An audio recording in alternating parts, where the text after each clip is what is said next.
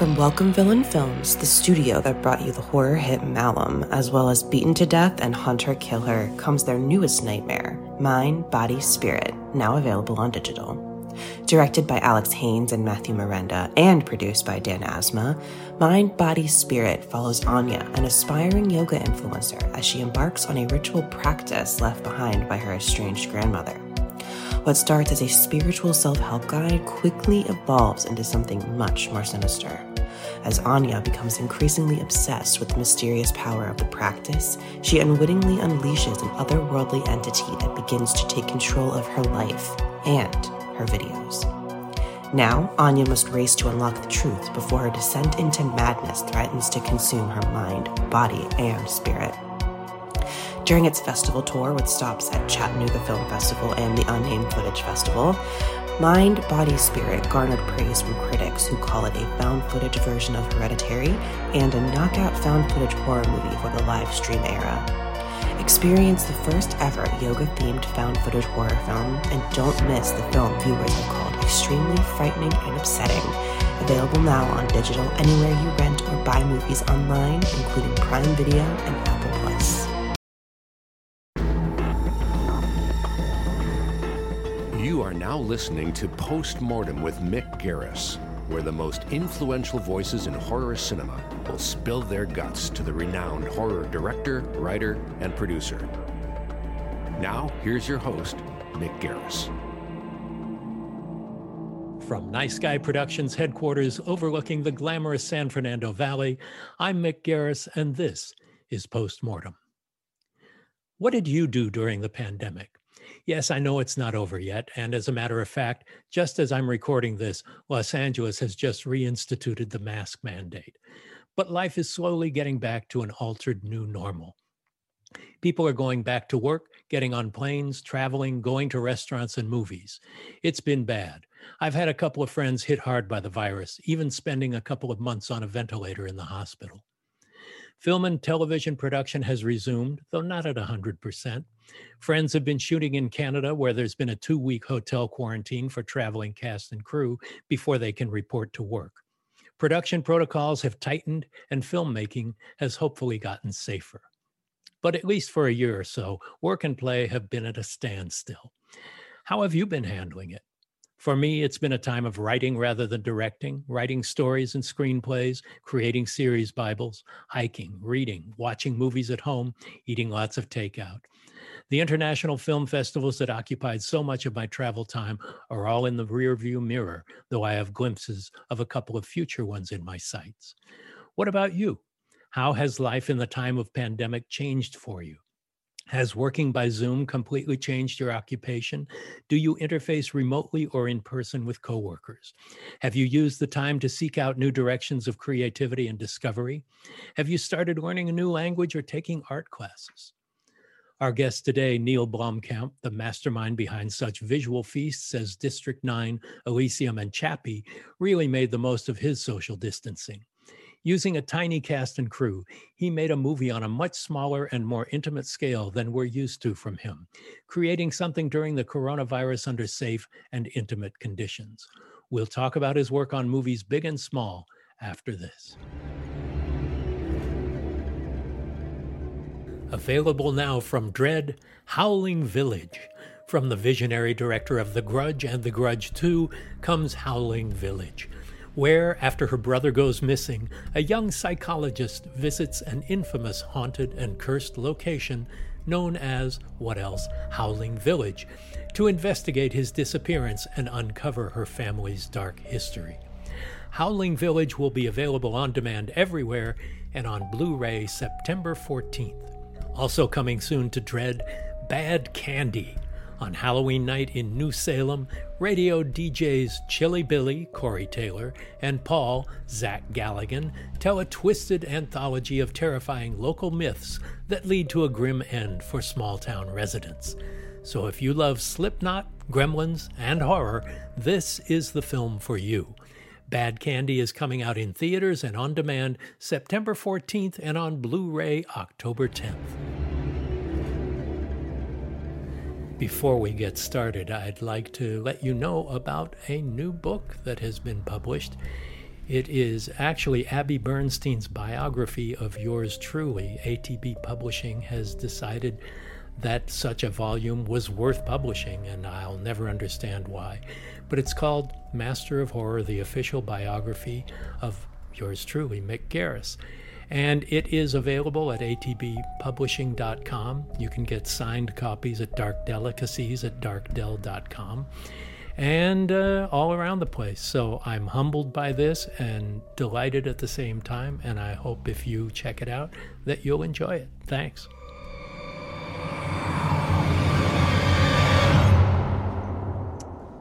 So Neill, great to have you on the slab. Thank you for joining us. Thank you. I like the idea of being on the slab. It's awesome. Yeah. Well, you're one of us, Google Gobble, right? Yeah. So you live in Canada, but you were born in South Africa, in Johannesburg, and went to high school there. And your interest in film started early on. What was the film industry in South Africa like when you were a teenager and just really starting to get your bones in what movie making was all about? Well, I mean, it's a really interesting question, because when I lived in South Africa, I moved at the end of high school. I was basically 18 by the time I got to Canada. So my sort of teenage years was spent in Johannesburg. And it was only when I landed in Canada that I think I very quickly realized that I could actually work in the film industry. I'm not completely sure that it had occurred to me in South Africa that I would actually be able to work in film. So, pre-1997, because I moved in 97, I have no idea what the South African film industry was in fact like, because, and even if I did know what it was like, it probably didn't interest me. Everything that I loved was predominantly American or European. So the irony is that over 10 years of being out of South Africa, it was District 9 and South African culture that kind of drew me back to wanting, I guess, to create films that were about where I had come from.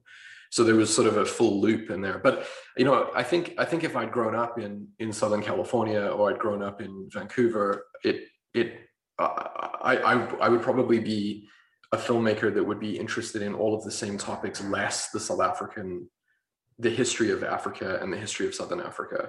So, I guess that's really what happened. Was I had subconsciously just ingested everything that was around me. And by the time I was old enough to make a film about something, it started looking like my interest in the place I had come from had sort of taken over. Well, a lot of your film work, if not most of your film work, seems to both have a sociological and a technological bent, where they crash up against each other. And it isn't often that a filmmaker has a recurring theme along sociological lines like that. Do you attribute that maybe to your South African background? Yeah, I mean, almost certainly. It's not easy to grow up in that country and not be aware of class warfare and segregation. It's just woven into the fabric of how the country works. So there's no question that it had an indelible, effect on me that is not going anywhere anytime soon. And I also think as I get older now, I've said a lot of what I wanted to kind of express about that topic. I think that I see myself going down other avenues now, like that has less to do with those topics.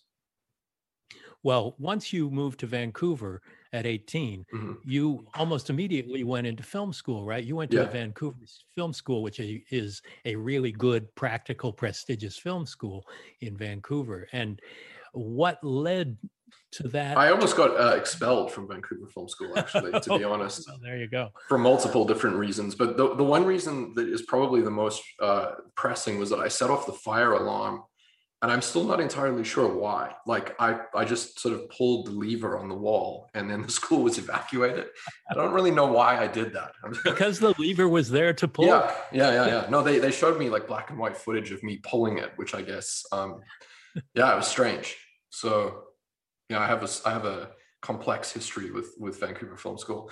But I mean, I think what happened was when I was in South Africa, I started gravitating towards, you know, again, not thinking I could ever work in the film industry, but having an immense interest in film in general, and specifically model making and prosthetic effects. And then as computer graphics began to take off, I started to skew more towards computer graphics, just again, without any defined goal. It was just a case of being creative.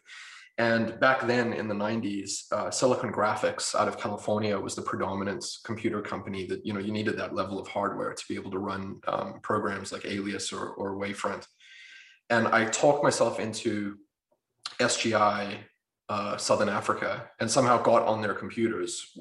You know, I don't know, I'm still not sure how I did that.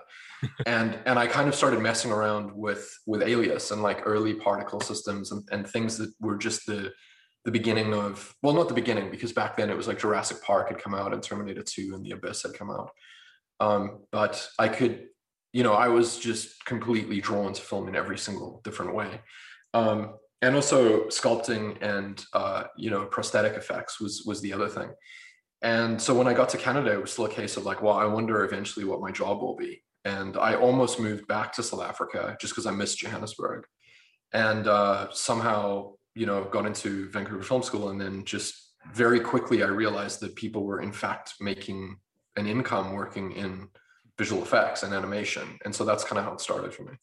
So it's a very rare route to becoming a director, going through the technical end, especially as a CG animator or doing prosthetic effects and the like.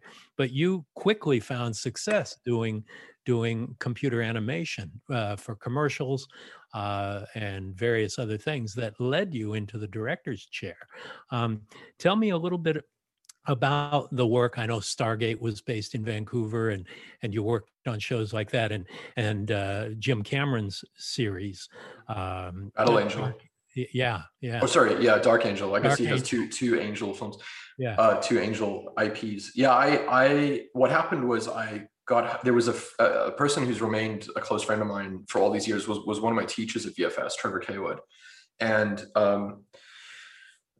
you know, again, going back to like me on the verge of being expelled the whole time, he was teaching one of the classes that I was just kind of a bit AWOL in. But he was working in the film industry in visual effects, and he was like, look, I can definitely get you a job in this if you want to aim yourself at, you know, a visual effects career.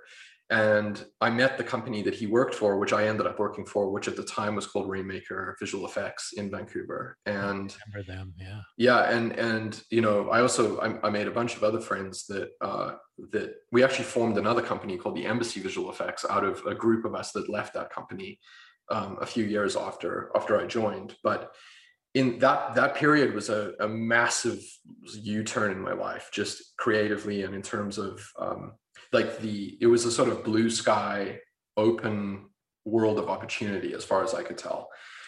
Because I looked at filmmakers like Ridley Scott and Fincher, and they had come out of commercials and music videos, and I loved commercials and music videos. You know, some of my favorite forms of expression back then were these more bite-sized chunks of creativity, like Chris Cunningham's Aphex Twin music videos and Otakra. You know, all of that stuff was incredible. Right. So I was like, okay, well, I guess if these guys did commercials, I should probably do commercials and then move into film. So directing film was always the goal. It was never anything other than directing film, but there were sort of stepping stones along the way. So one of the things I remember really clearly was we worked on a whole bunch of TV movies and we did visual effects on them. And there was one that we did called, it was called Aftershock, Earthquake in New York. I was offered that movie. Really? No kidding. That would have been amazing if you had directed that. Well, and I was modeling just like shit tons of broken New York skyscrapers. Like we had taken skyscrapers and then, you know, I would tear the front of them off and we'd build the scaffolding and floor structure and then fracture them as though you know, a high Richter scale earthquake had torn up New York. And the production was shooting plate photography in Vancouver, where they'd set up 35mm cameras and they were moving them against building facades where they'd built the bottom floor of the building, and then above it, we would be doing the extension. And it was the first time I was really on set, and the VFX supervisor let me basically direct or control the way that we were using the camera on set, which was on a Fisher dolly, and had a proper focus puller and everything else attached to it. And I couldn't believe that everything that I'd sort of learned in computer graphics of moving cameras and lighting and everything else just applied straight over to the real world. But I hadn't really done it in that way. I'd done it with, back then it was high 8 video cameras that I just had like lying all over my place, and I just would shoot everything on high 8. But as soon as it was 35mm, it kind of became more real. And also the weight and scale of the dolly and like how the camera moved was just different. And I just knew there was no question that all I wanted to do was be on set and be doing that.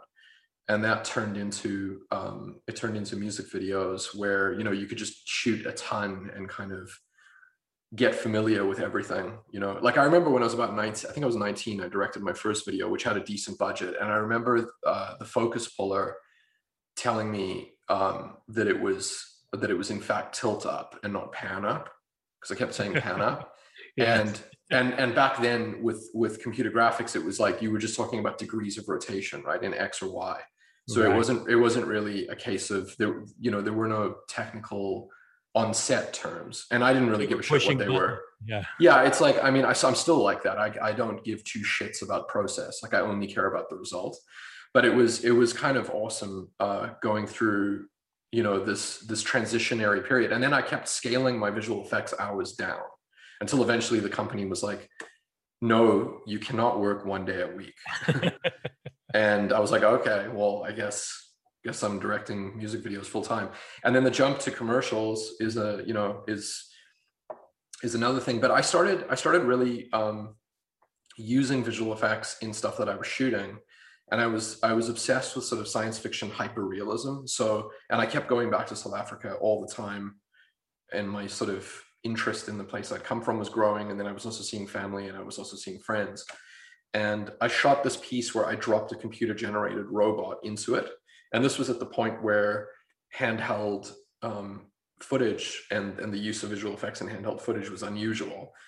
So so that piece kind of took off, and I sent it to a much bigger commercial production company than I had ever worked for before in Toronto, called Spy Films. And they signed me. And so then I could sort of scale up the commercial sizes I was doing. And from there, I got signed with Ridley Scott's company, with RSA in Los Angeles. And through RSA, I got an amazing agent at WME, Ari Emanuel, who got me onto Halo with Peter Jackson. So it was a sort of a succession of just,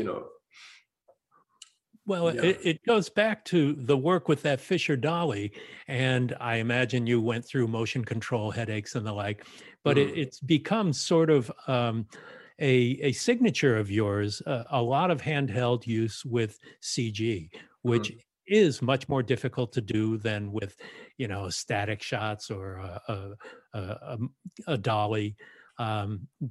Because of all your focal points and the constant moving of that. But it seems to have become a signature. Is that because of the freedom it gave you to really do anything you want in the frame?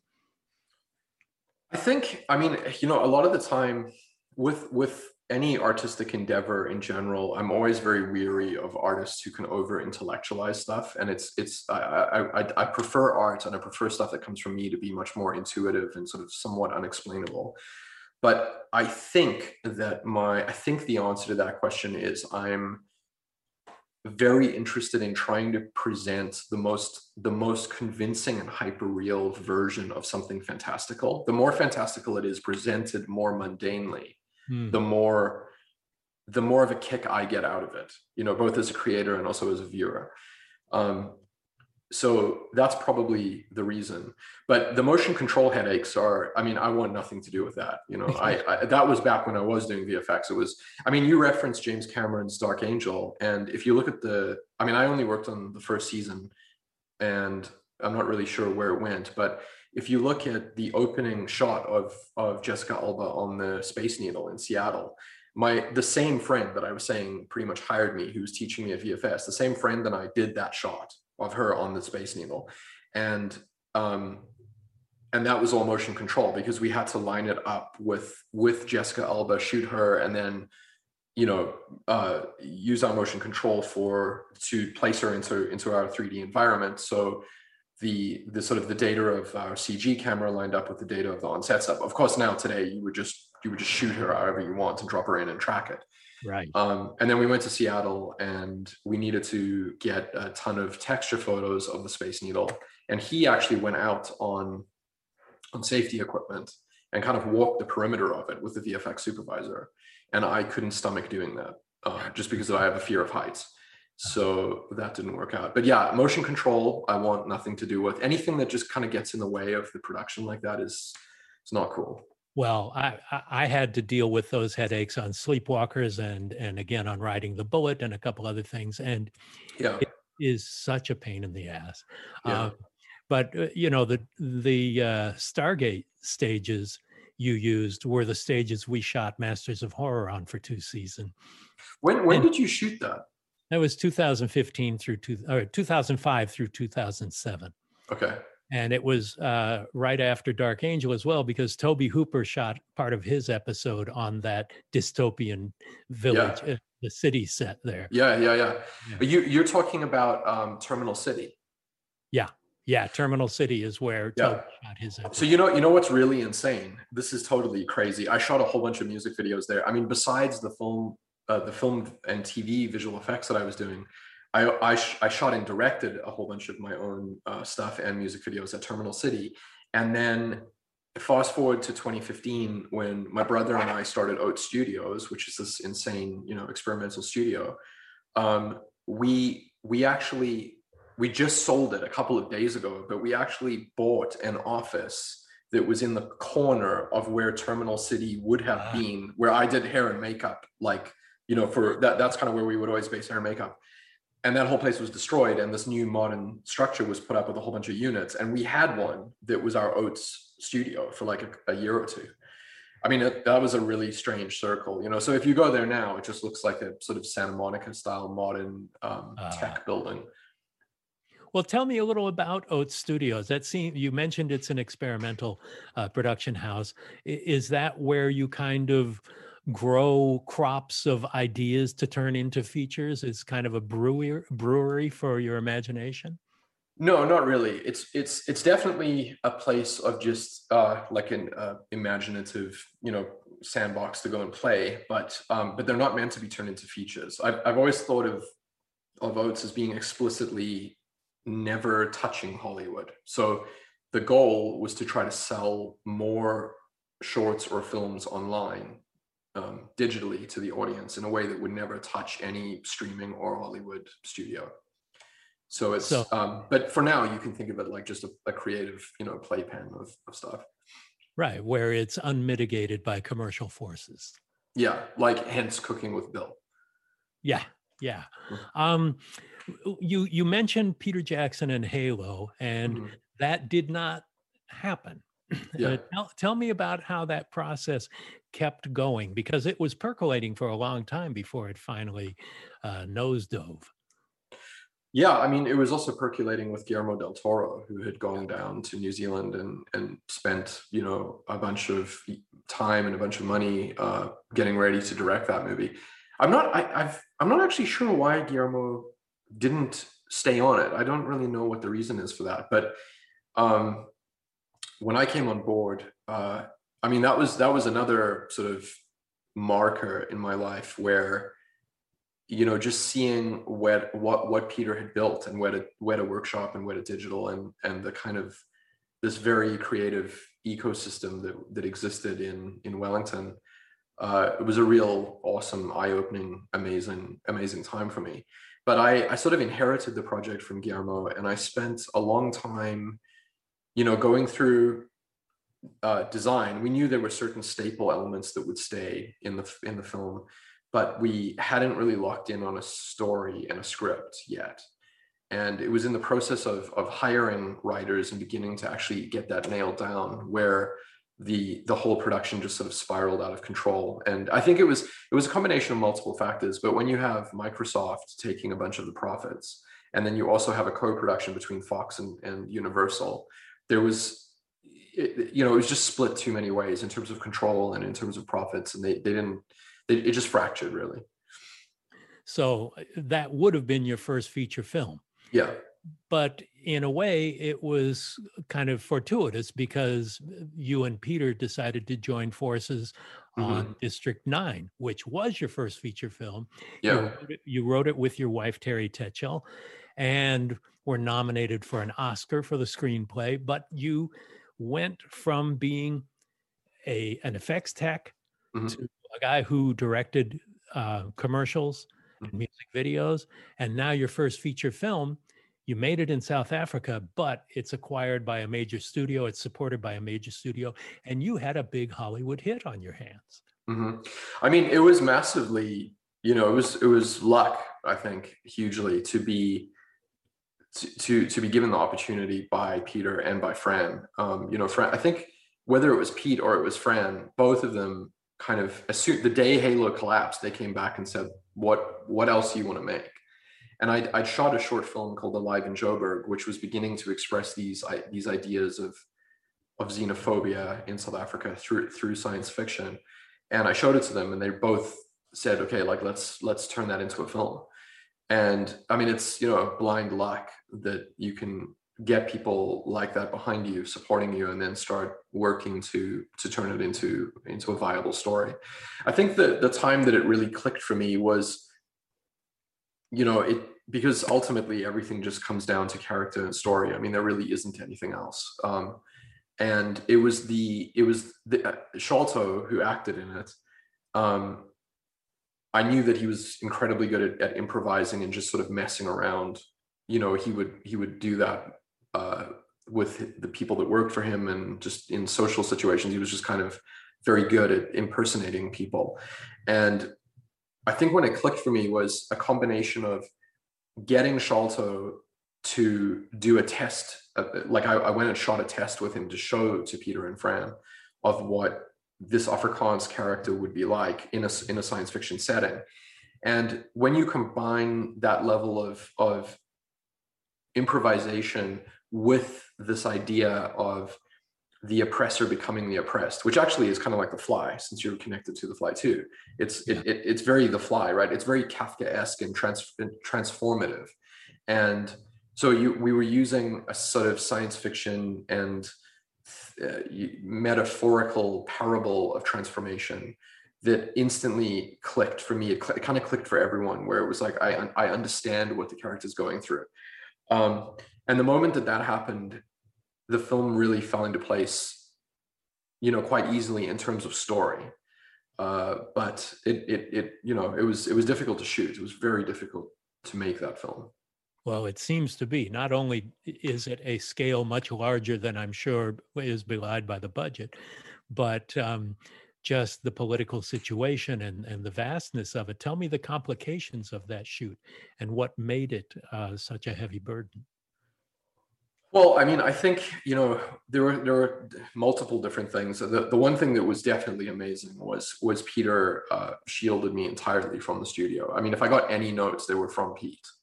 And nice, which is incredible. And again, the chance of that film happening, if you think about it, is just absolutely insane. Like, first time director, first time actor, set in South Africa with a budget of $30 million, about aliens, that ties to xenophobia. I mean, it's like the chance of that getting made is incredibly slim. But I think probably the biggest thing was when you're shooting in a totally improvised style like that, and you have handheld cameras, and the area that we were shooting in was an area of Soweto, which was difficult to get in and out of and heavily polluted. And we had security concerns, and we sort of had to travel in as a convoy and travel out as a convoy. When you mix that also with it being your first film, it was just a very tumultuous time, but I also could tell that it was a time that I would never forget, which was true.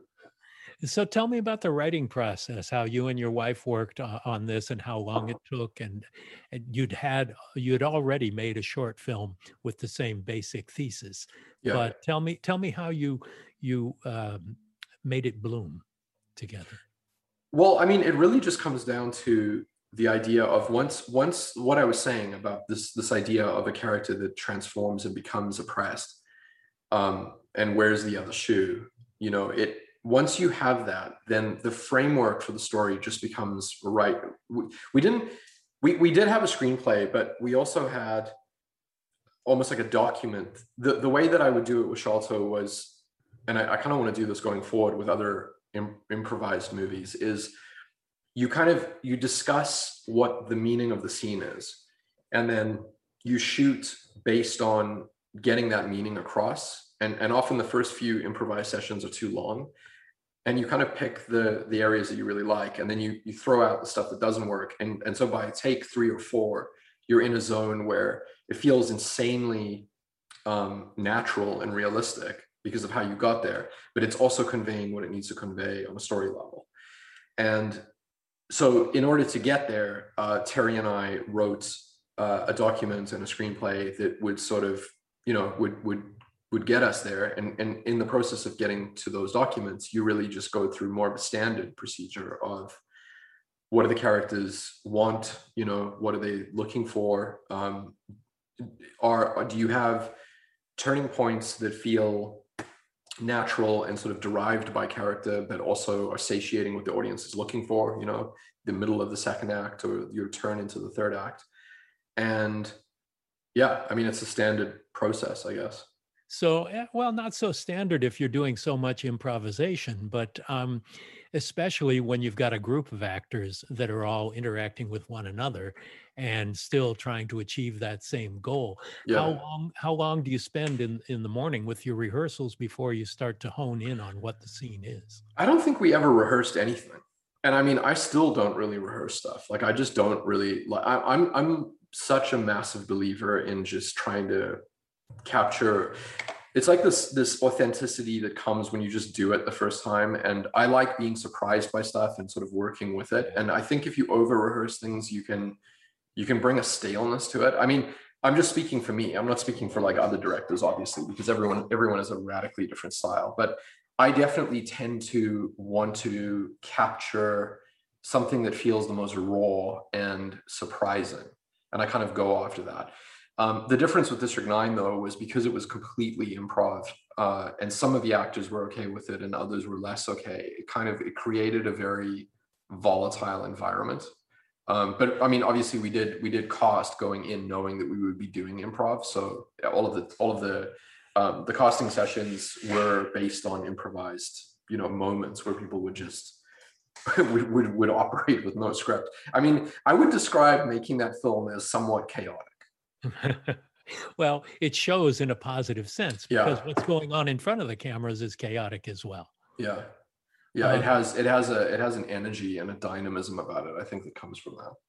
Well, tell me about telling the first full-length story on film that you did, because you've done lots of short things where you have images, you have feelings, you have moments. But here's one that you're going from point A to point Z, and you have to do all the roller coasters and valleys and hills and make it a 2-hour movie. Tell me about that experience for the first time for you.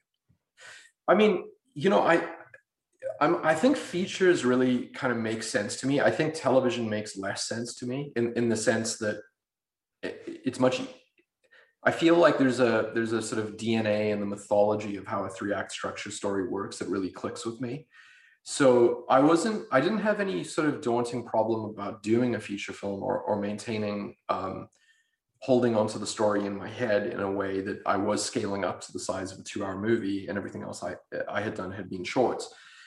It was more, the thing that I was more aware of and was more daunting was, you know, like in Alien at the beginning, when Ridley shows you the ship and he shows you all of the elements and the crew is in cryostasis, and he has that little bird that is on, it's sort of almost like a metronome. It's on its little weighted, you know, gyro that it's moving back and forward with.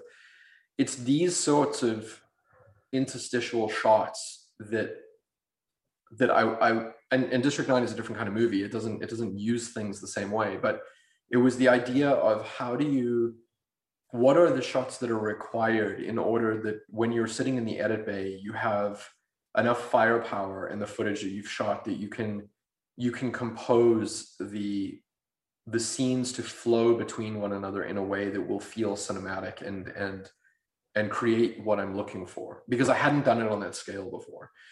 And I remember really thinking hard about that I needed to get that right, you know, and that felt quite daunting, that it's like you could potentially end up with something that just didn't gel together cinematically the way that I wanted it to. So that brought, I think, more conscious thought than worrying about where I was in terms of a 2-hour story. And how many days did you shoot? I think all in all, I think it was 70 days, but I think we shot about 50 and then we sort of regrouped and shot 20. So you did some reshoots too. Yeah. Great. Yeah. Well, you mentioned Alien, and I've never really heard you talk about this before, but you were attached to do an Alien sequel, and it got pretty far down the line. Tell me about that experience, where it was going, and why it didn't. I mean, you know, the thing that's interesting is moving forward now, because I haven't directed anything that's a feature for 5 years, or that's been out for 5 or 6 years. And I've had a lot of time to just sort of sit and think and mess around with oats and get my thoughts straight. And there's kind of like, there's a negativity that I find with Alien and with Chappie that sort of, I just feel like I have spoken about it before and I'd rather just leave it because there's nothing really else left to say about it, if that makes sense. And it's one of those things where the IP is so beloved and it's so large that it sort of never goes away. It just follows me around. And it's like, I want to sort of close that chapter and just work on new stuff. I understand. Does the same go with RoboCop? RoboCop, yeah, I mean, RoboCop was a case of, I just wanted to direct something that had more of a horror slant to it before I went and did something that was so sort of robotically science fiction oriented again. What I was going to do was I was going to do a sequel to Verhoeven's RoboCop that started the next day. And also it's the only film I've ever been, you know, connected to where I was trying to emulate a different filmmaker's style. Like I would have done everything I could have to make it feel like Verhoeven had directed it. And which includes this crazy retro future approach where you would have to get the production designer you'd have to lock the production designer into 1987 and then not let him use anything beyond 1987, but try to imagine a future, right? Like, which is a very cool design challenge. So the only thing that I would have used that would have been modern would be, instead of stop motion with Ed 209, like the first one, I would have done computer graphics to just smooth that off, but everything else would have felt like Verhoeven. But MGM wanted to, you know, they just wanted to move quickly and shoot it. And I wanted to do something that was slightly more horror based, or you know, just a different genre slightly, and then come to it. So they just moved on essentially because I didn't feel like doing it right away. Well, tell me your experience. It's not that negative, I guess. Oh, good. Yeah. Well, that's good. Yeah. Tell me your experience of seeing your first feature film with your first audience, seeing District 9 play with an audience for the first time, because everything you'd done before that was either on the small screen or it was somebody else's movie or whatever. This you wrote and directed, it's your baby, and now here it is going out to the public for the first time. Well, I mean, it's funny because I can't imagine a more perfect way to have done that than the way that it played out, which was Sony flew Peter and I to Comic-Con in 2009, and we played it for a Comic-Con audience in its entirety. And when I was saying that Peter had shielded us from any studio notes, I mean that to the point where we didn't really even do friends and family screenings. Like we did nothing. Like we edited it at his post-production facility, and I even had concerns, and so did Shalto, that the audience wouldn't even understand the somewhat Afrikaans accents in the movie. That's how untested it was. So we did a presentation, and then we played it for an audience in the evening, and got an awesome response. So it's hard to imagine doing that in any way that would have been better than that, which was really cool. Well, Comic-Con is a great place because there are thousands of people in the theater, and they want what you're giving them. They're the most receptive and appreciative audience. If you give them what they want, they will love you back. Unless you don't give them what they want. Well, then that's another story entirely. So the success of that leads you to Elysium. You're doing a movie star movie now for the first time, and tell me how that is a change in course for you. I mean, the thing that is interesting about Elysium, and really about filmmaking in general, is as long as people talk about the scale of films. Elysium, the amount Sony paid for it, I think they paid somewhere around 100 million or 115 million or somewhere in there. And when you talk about films, going from short films to District 9 being about 30 million and then $100 million film, if you set it up correctly, it should feel somewhat intimate, and it should feel like the film hasn't run away from you. Interestingly, Halo would probably have felt like it had run away from me, right? That would have been a case of,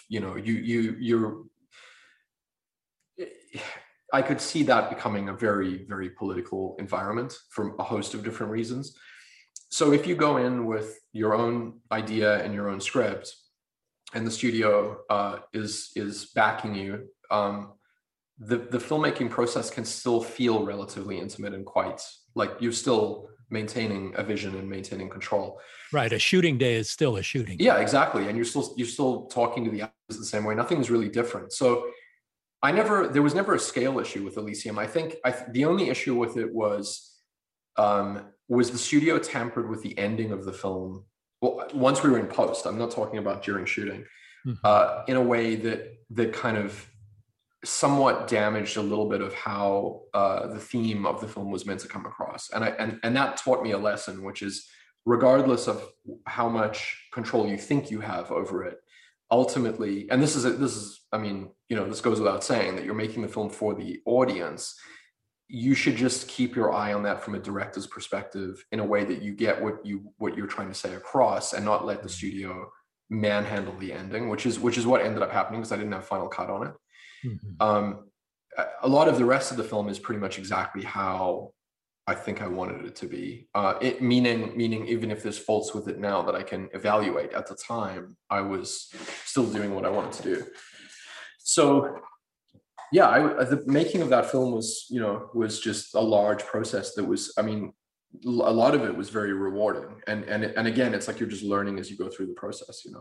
Yeah, it's not so much the difference in size, although that does play into it, but you're also working with a movie star, and a movie star is more important than the writer or the director to the studio people. And I just wondered, I've had different experiences with different level of actors in the movies and television that I've done. I wondered if this was a new experience that you were prepared for, and you had good luck of having somebody terrific to work with.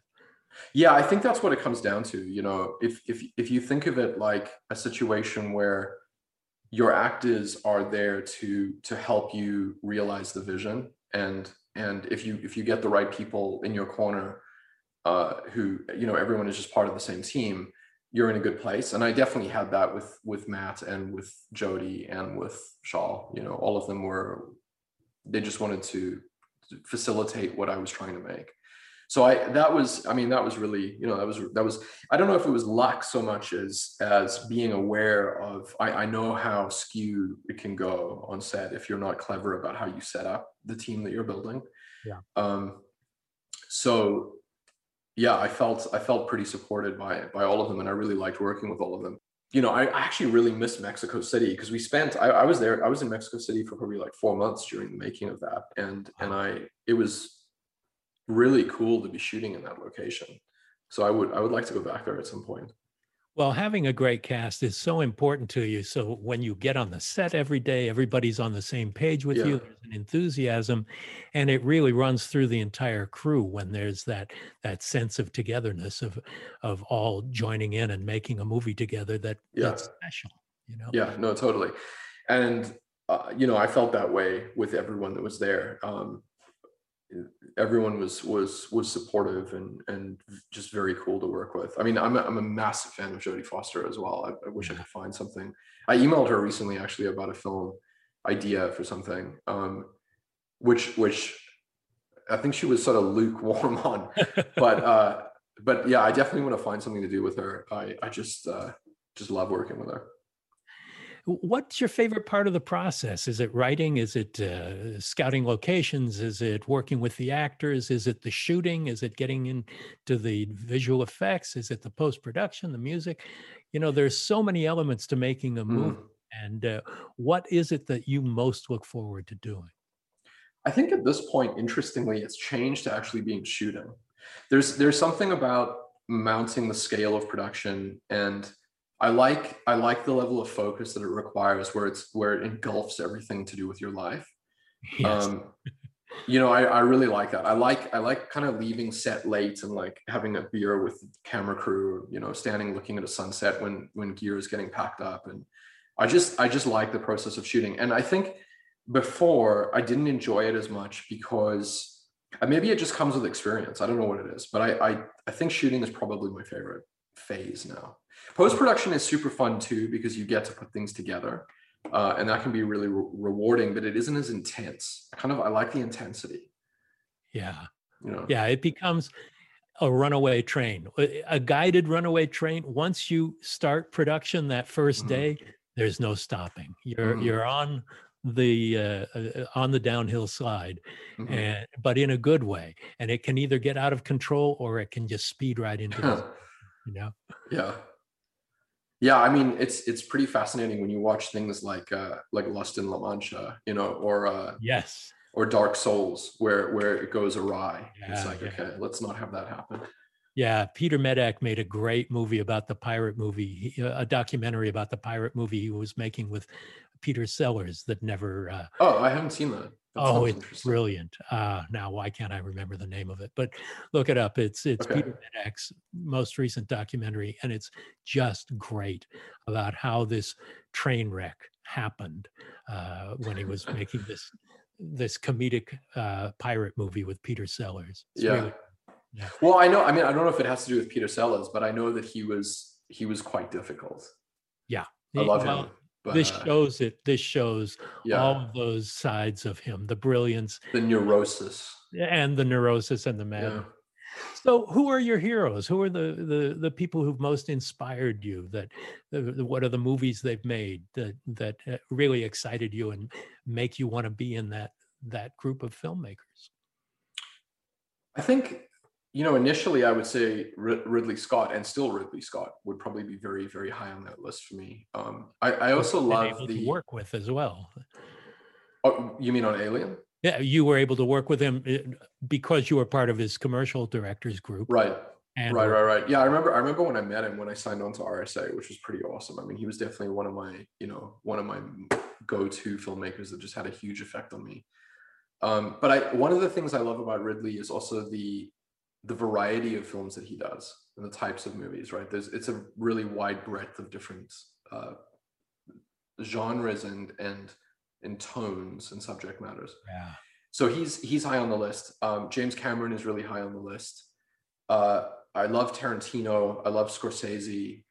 I think I'm trying to think about like when I was younger. Fincher had a huge effect on me actually when I was younger. I love Fincher's early films. I mean, I like all of his films, but films like Seven. Yeah. It would be in that camp. I think one of my favorite films of all time is Dr. Strangelove. Yes. So there are certain Kubrick films as well that are massively impactful. It'd be that group. Well, you started out making short films and commercials and doing visual effects and the like. Then you went on to big budget studio movies. Now you've just come out of the pandemic having made a very DIY movie. Yeah. Tell me about going back to your roots and making something small and intimate, and how that came about, and the actual process of producing a movie during the time of the pandemic. Well, you know, for the longest time, I've always been very interested in what the filmmakers of Paranormal Activity and the Blair Witch Project did in terms of self-financed films that elicit a lot of terror in the audience. I thought that was a very interesting concept. And I always, in the back of my head for years, I've wanted to try to do that. So with the pandemic, it was a case of, instead of sitting around while clearly the film industry is you know, and a lot of industries are on pause until we understand what's going on, why don't we shoot something this in the same spirit, where it's self-financed and we can just put something together and go off and do it. So that's really where the idea initially came from. And I was very into the idea of trying to create a different tone to the other films that I had done, in a way that I wanted the film to feel very measured and slower, and to be more of a tightening of screws and a slower burn. And so from a filmmaking challenge perspective, that was what, you know, drew me to wanting to do it, I guess, was just creating the sense of brooding tension that sort of was lying underneath the imagery and just sort of simmering. So initially it was going to be found footage, like those other two films I referenced. And then it was a super weird film in the sense that it was like painting by numbers, because it was initially self-financed. So it was a case of, well, we have this location, we have access to this location, we have access to this vehicle, we have this, we have that. And almost all of the actors I had worked with before, and they all come from this kind of Oates mentality where I knew that in a lower budget environment, they would be really supportive, like we were talking about earlier, and really easy to work with, and kind of, you know, help me make the film under difficult circumstances. So I knew I wanted to use Carly in the lead, and I knew I wanted to use Michael Rogers, and I just kind of put them all up on a board, and I put the locations up on the board. And then my brother and I had this real-time computer graphics idea that we wanted to do. So I knew there'd be computer graphics in it that looked like real-time footage. So I just sort of pasted it all together and came up with what the story for Demonic is. And then, you know, I think we shot it in June. So if you think March is really when everything started to shut down, June was when we shot it. And then we did the volumetric capture, I think either in August or July. And then it's incredibly humorous to me that a low budget film has 15 minutes of computer graphics in it. Yes. Which is, you know, kind of it's a bit counterintuitive, but it took 8 months to do that with this awesome company in the Czech Republic called UPP. Wow. Yeah. And then, you know, we completed it. Well, it's interesting because the visual effects are intentionally, they go from really high end to very lo-fi. Yeah. And it must have been a lot of fun for you to mess around with that. And yeah, I mean, the process that we were using is actually relatively cutting edge. It's called volumetric capture as opposed to motion capture. And because of where it's at, because it's so early, there's inherently a ton of errors and glitches, and the resolution just isn't really where it should be. But you kind of embraced that. Yeah, I knew that if we were to write that into the script in a way where it felt like a prototype piece of technology, that the audience would go along with it. And that's really how we approached it. You know, it was like, let's just embrace all of the glitches and the errors. But your films almost always embrace technology or reject technology. Right. But in this case, this is probably your most blatantly horrific film. It's truly a horror film, and with the title Demonic, it should be. Yeah. Tell me about that experience and about being your own boss. You have nobody to answer to but yourself when you're self-financed. Well, actually, the film that I was going to do before the pandemic was financed by a company called AGC with Stuart Ford. And when the pandemic hit and everything was put on pause, I told them I was going to go do this. So they were interested in matching the amount that we had put in. Huh? And so we effectively doubled our budget. So that's why I said it was initially self-financed, and then its budget, increased by it doubled. And so at that point, you're just partners with AGC, and they would give me thoughts on, if the edit was moving in a direction that was, too slow, or so we would bounce thoughts back and forth like that. So it still did feel very creative, though.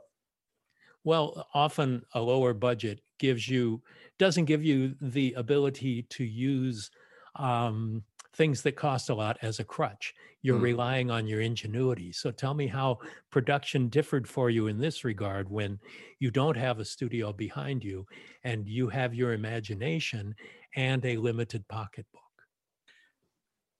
I think everything really came down to this idea of just trying to create a sense of unease the whole time. And I think regardless of what your budget level is, you can definitely pull that off in a low budget environment. So hopefully the audience feels the sense of like dread that's just sort of bubbling there the whole time. The place, we tried obviously as hard as we could to make the production level look as high as high quality as possible. But the danger with that is that maybe the audience is expecting more in the third act that you just can't deliver because it's not set up that way. But I thought, let's just, instead of purposefully making it look cheap, let's just make it look as good as we can make it look for the money that we have. Which actually is a really awesome way to sharpen your own skills when you, like this film that I may go on to now is a $60 million budget film. And it's like, you can use a lot of the hone sharpening that you've just done on something super low budget to kind of get more out of that. And I love the idea of oscillating between two different budget levels like that. And sort of, it keeps you agile, Yeah, it keeps you sharp. Yeah. What have you not done as a filmmaker that you're dying to still do? I definitely comedy, I think. Yeah? Yeah, but fucked up, weird comedy. It's probably only funny to me. Anything you could relate that to? I mean, if you watch God on Oates or you watch Cooking with Bill, like in that direction, I sort of, I mean, God would be good. So I think it's a mixture of dark, pessimistic philosophy mixed with ridiculous slapstick, a layer of ridiculousness, Monty Python over the top of it. I'd like to do a war film, dead serious war film. I would love to do. I love the genre of war film. Yeah. What have you seen lately that has stimulated you? I think probably in the last few years, the best film I've seen in the genre of war would be Fury, I would say. Yeah, okay. I really liked Fury. Black Hawk Down is one of my favorite films ever. Really again, yeah. Yeah, so that would be another genre. I mean, I love horror. I would love to. I know that this film isn't explicitly horror because it has thriller and science fiction elements, but yeah, I mean, even fantasy. All of the above. Great. Well, yeah. Neill, thank you so much for joining us here and talking about your work. I can't wait to see what's next and to see what the audience reaction is to Demonic. Yeah, thank you. It's exciting. Thanks for having me on. It's always a pleasure and great to meet you. Thanks, Neill. Thank you for listening to Postmortem with Mick Garris on the Dread Podcast Network. Download new episodes every Wednesday and subscribe on Apple Podcasts, Spotify, or your favorite podcast app.